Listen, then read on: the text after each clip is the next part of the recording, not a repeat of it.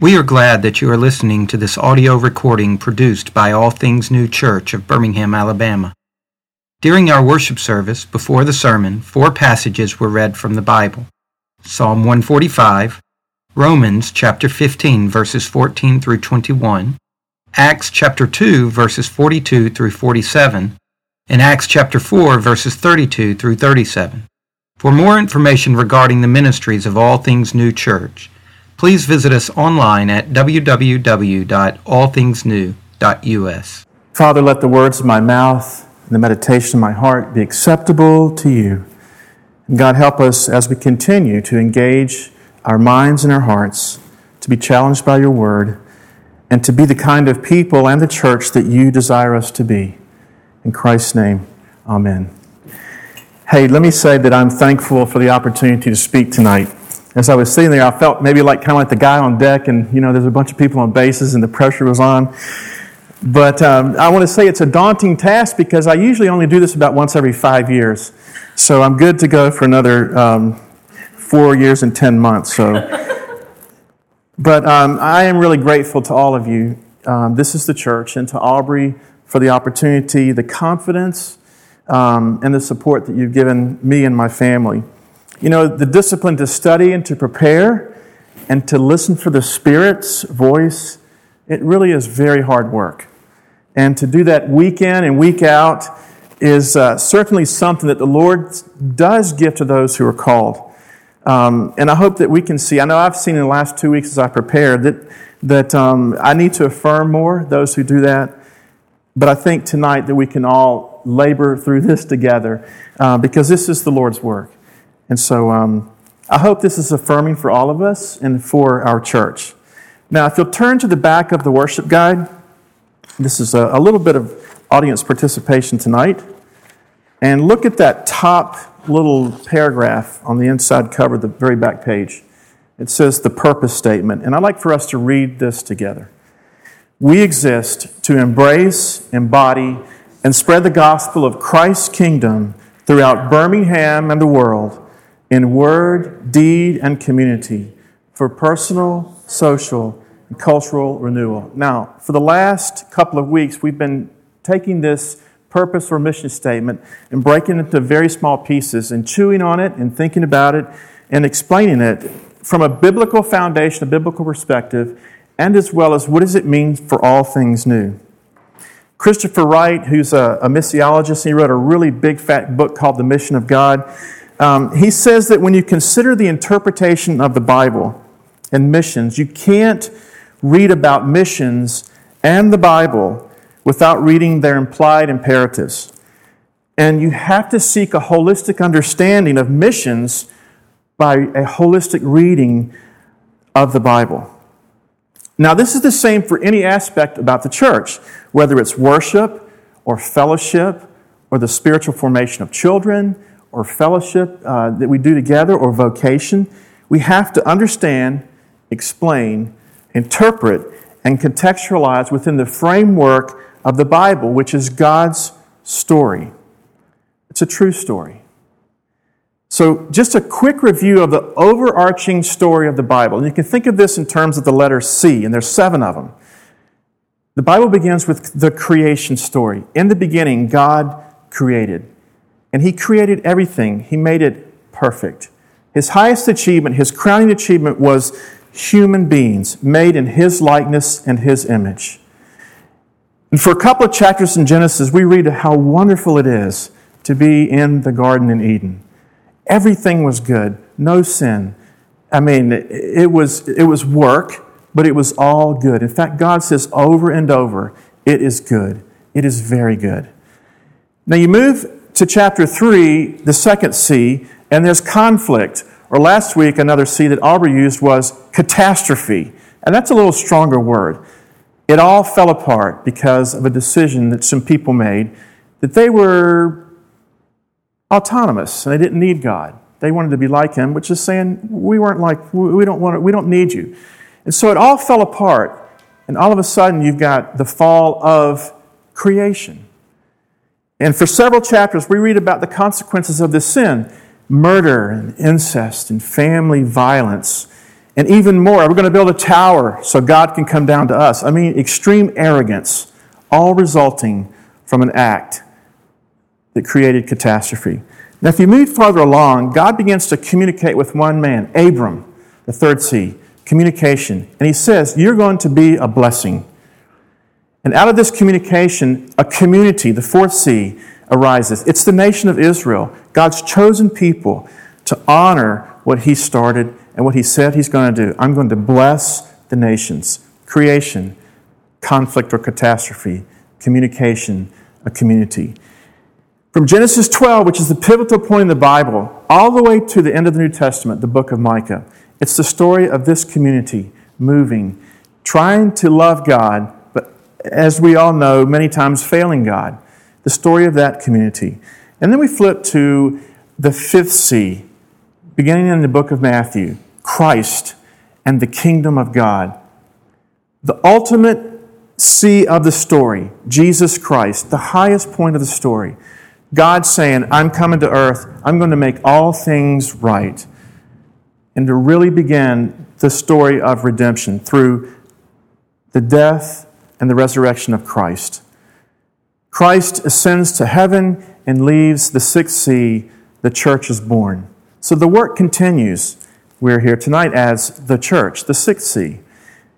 And this, the beginning after the Gospels, the book of Acts to Revelation, is the story of the church. We have Paul's letters to the church, what we're supposed to be doing. And the final C, the seventh C, is the completion of the story. It's the book of Revelation. And actually you can think of it as the recreation. And it goes all the way back to Genesis 1 again. So that's kind of our overarching where I want to take us tonight. And we will probably review that for many years to come because I think it's very important that we understand that. But tonight, we're going to focus on one specific banner that we will fly very high on the All Things New flagpole. And this is the banner of evangelism. And Aubrey explained it last week in a more general sense. There's a CD on the back table if you weren't able to be here, or you can download it on the website. I encourage you to listen. Tonight's theme is a little bit more pragmatic. How will we do this, if you will? And it's the first of two parts, this week and next week. Tonight, we're going to be talking about spreading the gospel in word and deed. And next week, Aubrey's going to talk to us about spreading the gospel in community. Now, this banner is going to fly very high because it's our mission statement. It's our purpose statement. We embrace, embody, and spread the gospel. Now, we're defining spreading the gospel as the announcement of God's rule and reign over all of creation. David Bosch, B-O-S-C-H-E, was a professor of missiology at the University of South Africa. He tragically died in a car accident in 1992. But before he was the professor and head of the missiology department, he was a missionary for 14 years. Now, he has a great definition of evangelism in his book, Transforming Mission. I want to read it to you. Don't try to take notes because it's about 7 lines long. But maybe there's a part of it you'll just latch onto and go, yeah, because that's what I did. This is the way he defines evangelism. That dimension and activity of the church's mission which, by word and deed, and in the light of particular conditions and a particular context, offers every person and community everywhere a valid opportunity to be directly challenged to a radical reorientation of their lives. A reorientation which involves such things as deliverance from slavery to the world and its powers, embracing Christ as Savior and Lord, becoming a living member of His community, the church, being enlisted into His service of reconciliation, peace, and justice on earth, and being committed to God's purposes of placing all things under the rule of Christ. So a very wide and deep definition of evangelism, and that's what we're going to work out of tonight. Spreading the gospel by word and deed. I'd like to propose 3 things tonight to you. First, word and deed was Jesus' mode of ministry. Second, word and deed are not mutually exclusive. And third, we must not let love deteriorate into patronizing charity. First point, word and deed was Jesus' mode of ministry. We know that in John chapter 1, in the beginning was the Word, and the Word was God. And Eugene Peterson says, and he moved into the neighborhood. Jesus became one of us, with us. Fully God, fully man, but with us. Jesus met immediate needs, whether it was healing, raising people from the dead, preaching to them, calling them to repentance, but he addressed all spheres of their life. Now, this style of ministry didn't just authenticate his divinity, it showed us that he himself was living under the rule and the reign of God. Now, let me encourage you over the next couple of weeks as we're involved in this story of evangelism and modes of evangelism, word and deed, you might want to read the book of Luke. Read the whole thing. It's very interesting because this is what you're going to find. You don't have to look very far. You don't have to go very far with the words or the verses. When you find Jesus preaching, a few words later, guess what? He's healing. Or vice versa. When Jesus heals, a few words or verses later, he preaches. We find in Luke chapter 24, following his resurrection on the road to Emmaus, this is what they said actually to Jesus. They didn't know he was Jesus. They're confessing he was a powerful prophet, powerful in word and deed before God and all the people. Now, this always is dangerous to boil things down into its very simplest form. This is the invitation that Jesus offered and the explanation to those he came into contact with. This is what he said: "These things you see and hear mean that the reign of God has come among you. Receive it and enter it." Now, let's break word and deed into its two parts. When we think about proclaiming, the word part, now this is whether we're listening or whether we're speaking. There's three kind of principles at work. I don't think we think about this, but this is kind of what's happening. It's happening to you right now. There's three things involved: intelligence, character, and goodwill. And Aristotle identified these three principles that the communicator must possess in order for the audience to listen, to receive, and to believe what the speaker is saying. Now, to be believed, the speaker must be perceived to be informed, knowledgeable, and competent in the subject matter, with a capacity for valid reasoning, good judgment, and wisdom. To be trusted, the speaker must be perceived as a person of honesty, virtue, and integrity. To be believed and trusted, the speaker needs to be perceived as for the audience, on their side, more concerned for the audience's welfare than for self-gain. Now, if we think of sort of the postmodern context, or more modern, what we're kind of used to, you might ask these questions this way: does the speaker really believe what they say? Do they live by what they say? And does it really make any difference? When considering the proclamation aspect of evangelism, we can be suddenly gripped with fear if we take these questions too far. And I think sometimes we do that, and therefore we remain silent. Consider this. Darrell Guter, he writes a lot on the missional aspect of the church. He says this: the churches of North America have been dislocated from their prior social role of chaplain to the culture and society and have lost their once privileged positions of influence. Religious life in general, and the churches in particular, have increasingly been relegated to the private spheres of life. And too readily, the churches have accepted this as their proper place. And at the same time, the churches have become so accommodated to the American way of life that they're now domesticated.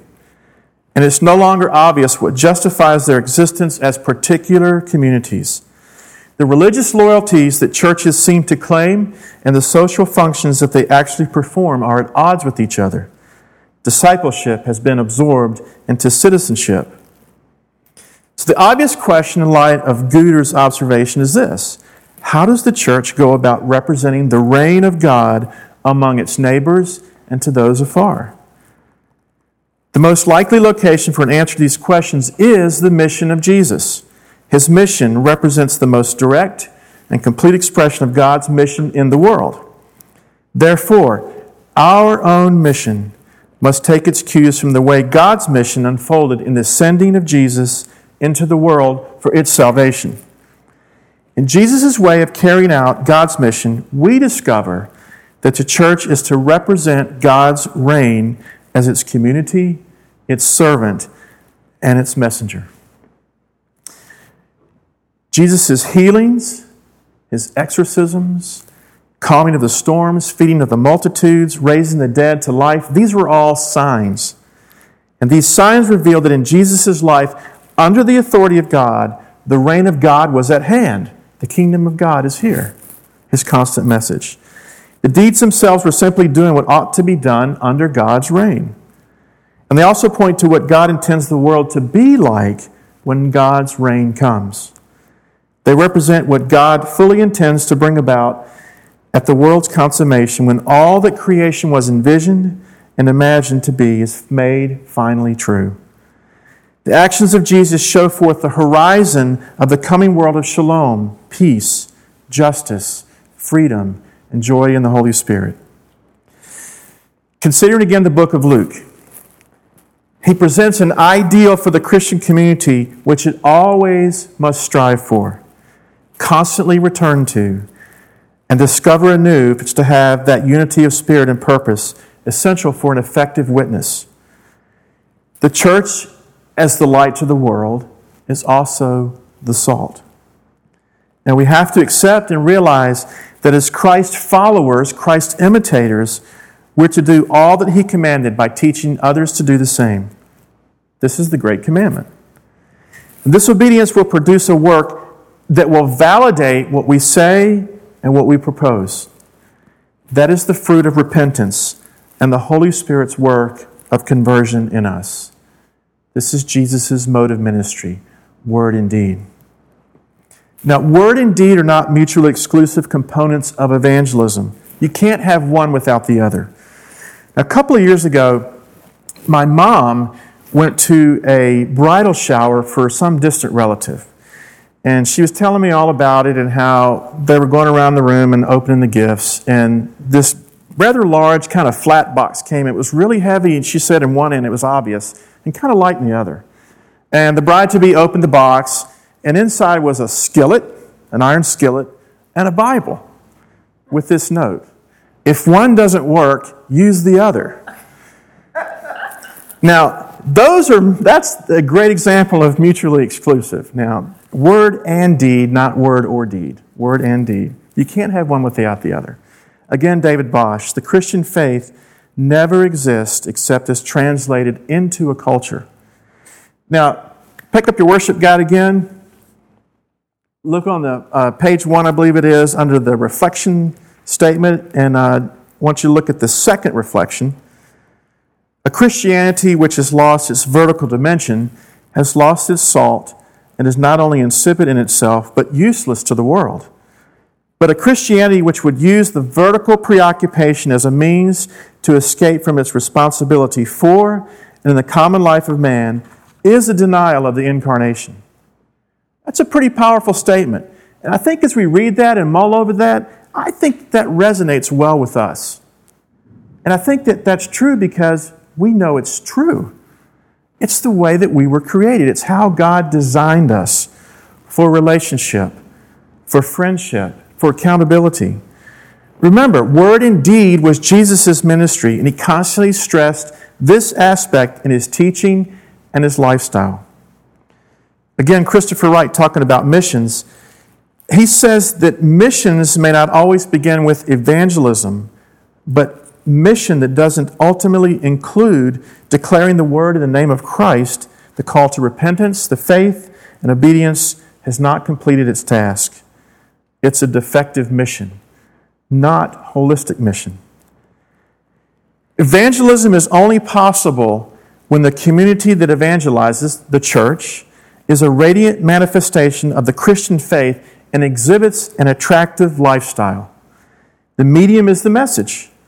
What we are and do is no less important in this respect than what we say. If the church is to impart to the world a message of hope and love, faith, justice, and peace, something of this should become visible, audible, and tangible in the church itself. And this is the passage that Alan read to us from Acts. It's a very familiar passages. as you've thought about the church and as you've read through the New Testament, their witness of life, of a believing community, it says was attractive. People were attracted to it. And this attraction prepares the way for the gospel, the announcement of God's rule and reign. And where it's absent, the credibility of our evangelism is dangerously impaired. And we know this saying, they practiced what they preached.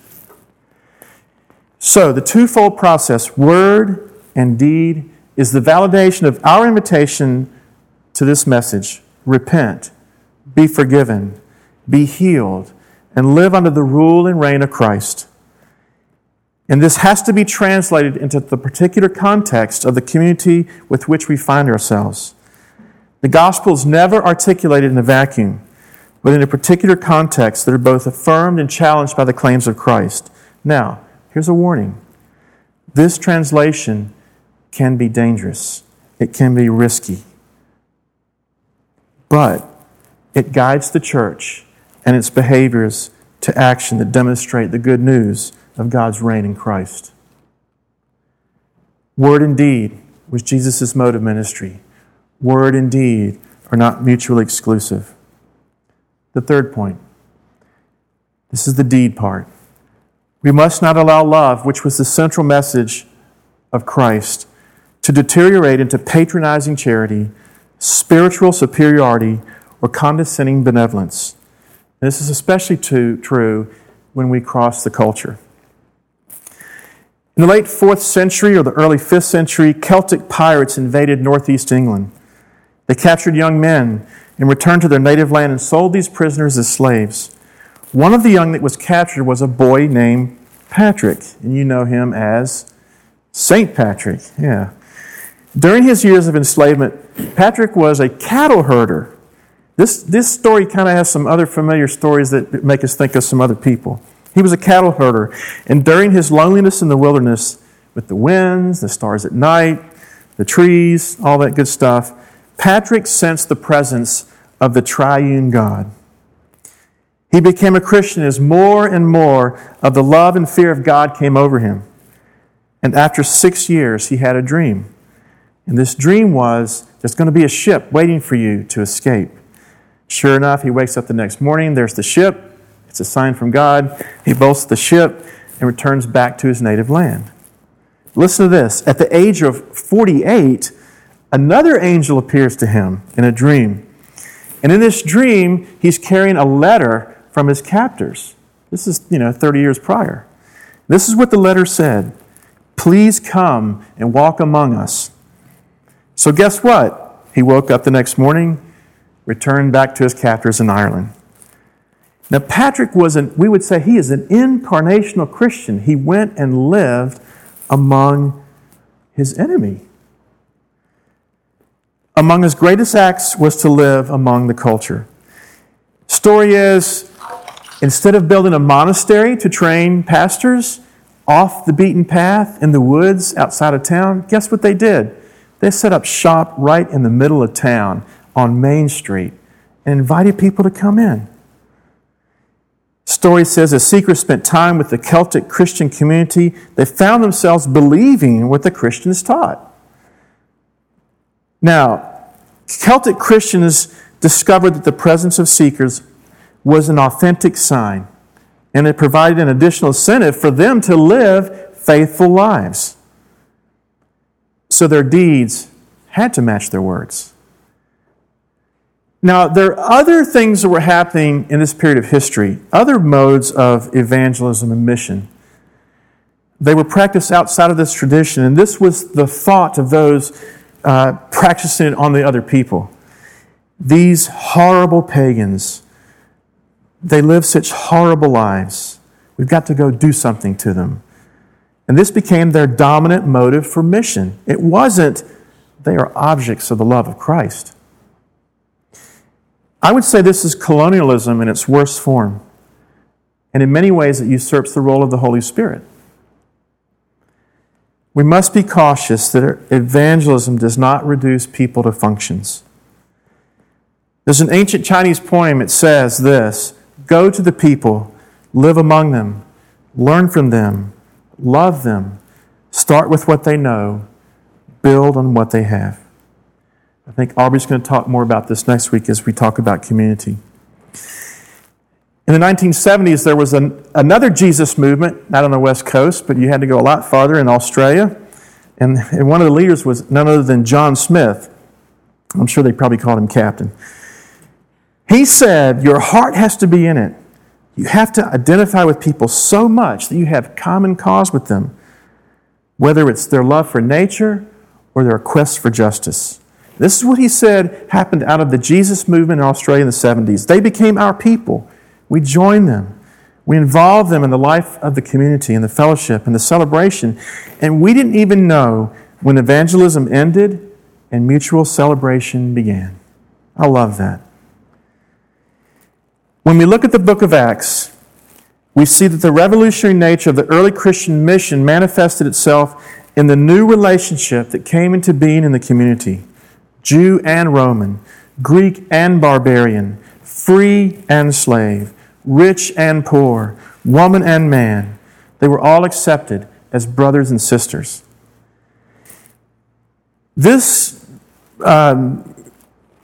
movement it caused a lot of astonishment in the Roman Empire. And it wasn't because of political motivations. It was because of social implications.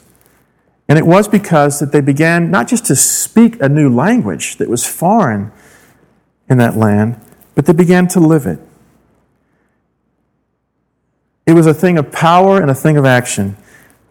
And it was the social gospel in the very best sense of the word.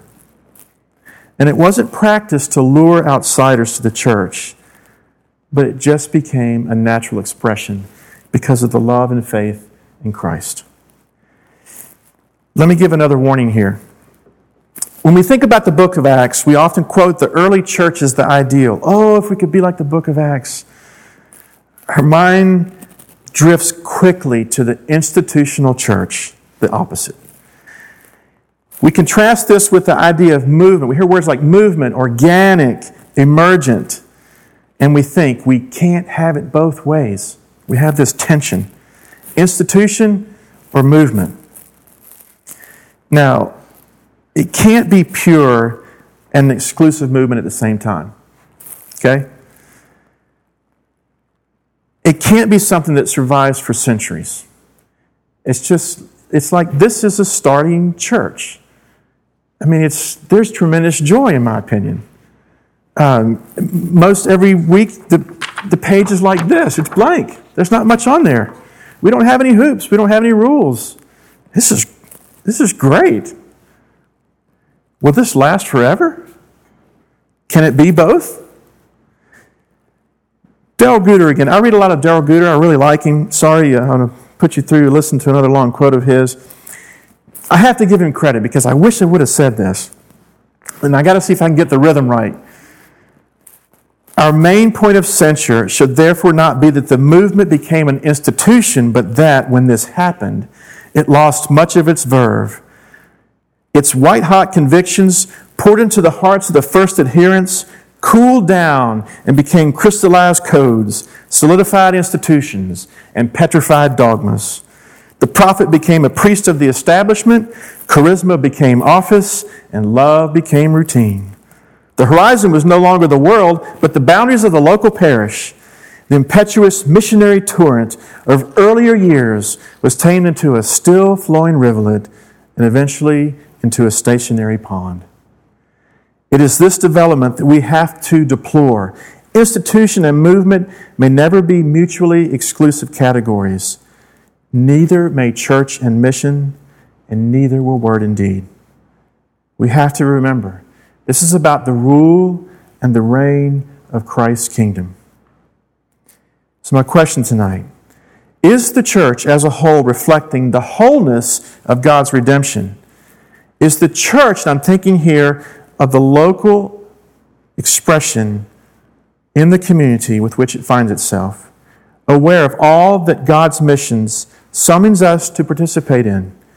Is the church, through the combined engagement of all its members, applying the redemptive power of the cross of Christ to all the effects of sin and evil in the surrounding lives, society, and environment. We must rediscover the ability and the inclination to find God in the place of action so that others might find Him there as well. Word and deed was Jesus' mode of ministry. Word and deed are not mutually exclusive, and we must not allow love to deteriorate into patronizing charity. I think that we need to work hard to move evangelism from an act of recruiting those outside the church to an invitation of companionship. The church, we would witness that the hunger for the hope of God, who reigns in love and attends for the good of the whole earth, that's our motivation. We would testify that we have heard the announcement that such a reign is coming, and it's indeed already breaking into the world. We would confirm that we've heard the open welcome and we receive it daily. And we would invite others to join us as we've also been extended God's welcome. To those who we invite, the church would offer itself to assist their entrance into the reign of God and to travel with them as co-pilgrims through repentance, worship, and service. Here lies the path for the renewal of the heart of the church and its evangelism, the spreading of the gospel through word and deed. Let's pray. Father, help us to see that our unifying mission of your rule and reign is central to the gospel message. Help us to submit to your will for us as individuals and as a community of faith, that we will proclaim and live out the truth of the gospel. Help us to be authentic in our mission of proclaiming, inviting, sharing, and working for the glory of your name and your kingdom. In Christ's magnificent name, amen.